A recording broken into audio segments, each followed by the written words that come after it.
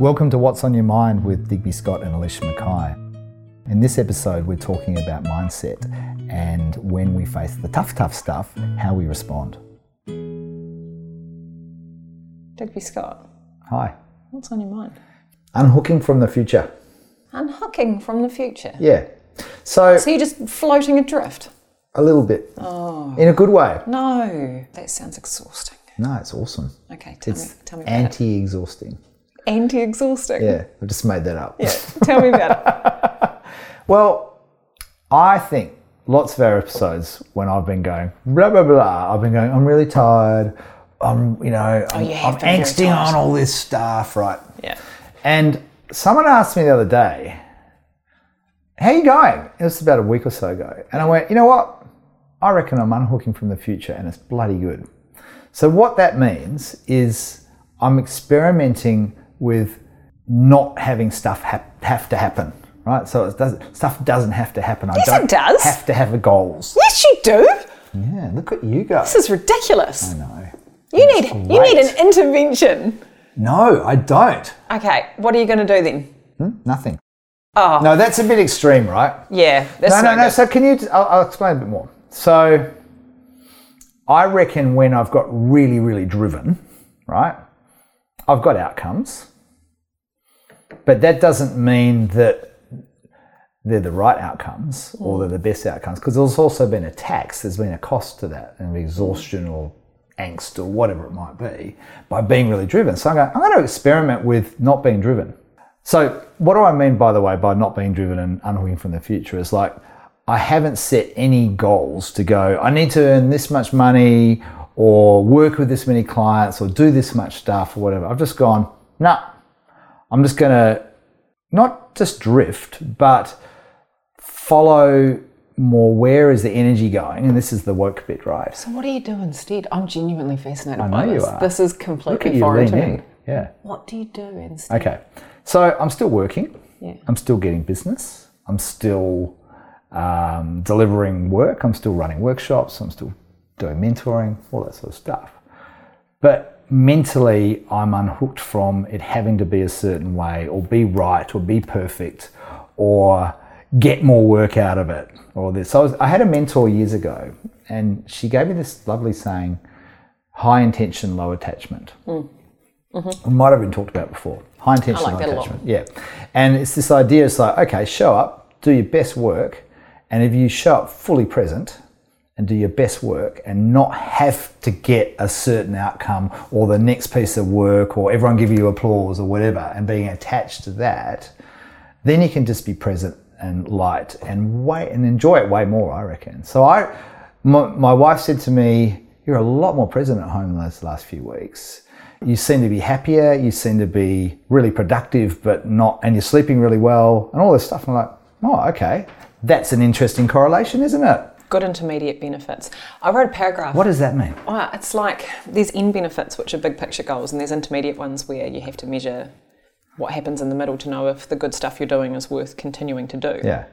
And those are really good intermediate benefits. Yeah. It's interesting because I think of this cyclical bit going on, right? So I'm talking to, I don't know if you know Michelle Locke.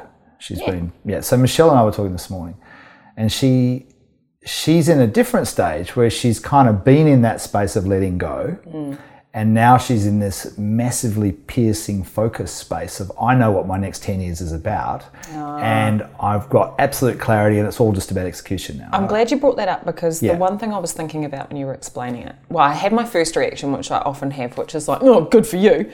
But then I was thinking, what's really difficult about listening to people like you and me or like anybody who talks about how you should live your life or whatever, is you're like, oh, is that the answer? Is that what I'm supposed to do? Yeah. And it just isn't, is it? So you have the luxury and the privilege of being able to unhook a bit because you have done the work and established the relationships and the reputation and you've set the wheels in motion and created a foundation that make it possible for you to go, oh God, you know what, for the next 3 months I just want to be cool. I challenge that. Give me a minute. And I think, okay, challenge me now. Okay, good. So yes, I agree, right? Yeah. That I've done a lot of work to get to a position where I can go, breathe out from, financially perhaps, reputationally, whatever. And if I look at some of the happiest, most satisfied people on the planet, they're not all, in our sort of position where, high flying and doing lots of consulting work or all that. They're just kind of like living life in the present, right?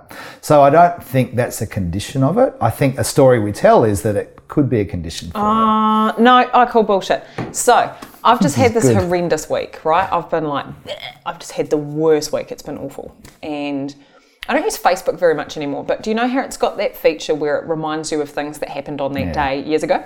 So my reminders for the last week have been from 10 years ago. 10 years ago was the actual worst week of my life. So I was single mum, Bailey was 4, Charlotte was a few months old, and I was finishing my postgraduate study from home. And I got this abscess in my tooth. And I couldn't afford to do anything about it, so I just dosed it up and moved on, and it got really bad. Like my whole face swelled up, my neck got swollen. I ended up in hospital because the infection entered my blood. I nearly went septic, right? And then after I'd been in hospital for a couple of days and they'd cut me open and tried to physically remove the infection. I know this is terrible for what's on anyone, it's a bit graphic, you might have to cut this out. I then had to go into StudyLink with my baby and cry with my swollen face and ask them to lend me $700 on my student loan so I could go to the dentist. And it was awful. I had no family, I had no one to help me, I had these 2 kids, and that was the week so initially after that year I was going to move to Auckland and do my Masters in International Policy, and that week I was like, right, I have to go and get a job because I'm never going to be poor again. Mm-hmm. You can be anything in the world and it can be okay, but you can't be poor. So there's a Kanye West line that says, having money isn't everything, but not having it is. Yep. And I reckon it's easy to romanticize the idea of life where we're not entangled materially, but actually, if you don't have any choices, and poverty gives you no choices and no hope. And you know that personally, right? Yeah. So Absolutely. I'm like, oh, cool, I've had a shit week, but do you know what? My rent's paid, my kids are fed. Yeah. My life's ticking over. And as soon as you remove those basic foundations in your life, you're like, no, I take it back. I don't care about being woke. I'm not up the top of the pyramid anymore. No. I'm right down at the bottom. I need to pay my rent. You know what? I reckon, like a lot of these conversations, we're coming at it the same idea with 2 different lenses, right? Yeah. Because I think my point is that it's so much about your mindset around your situation. It's not your situation shit or it's not.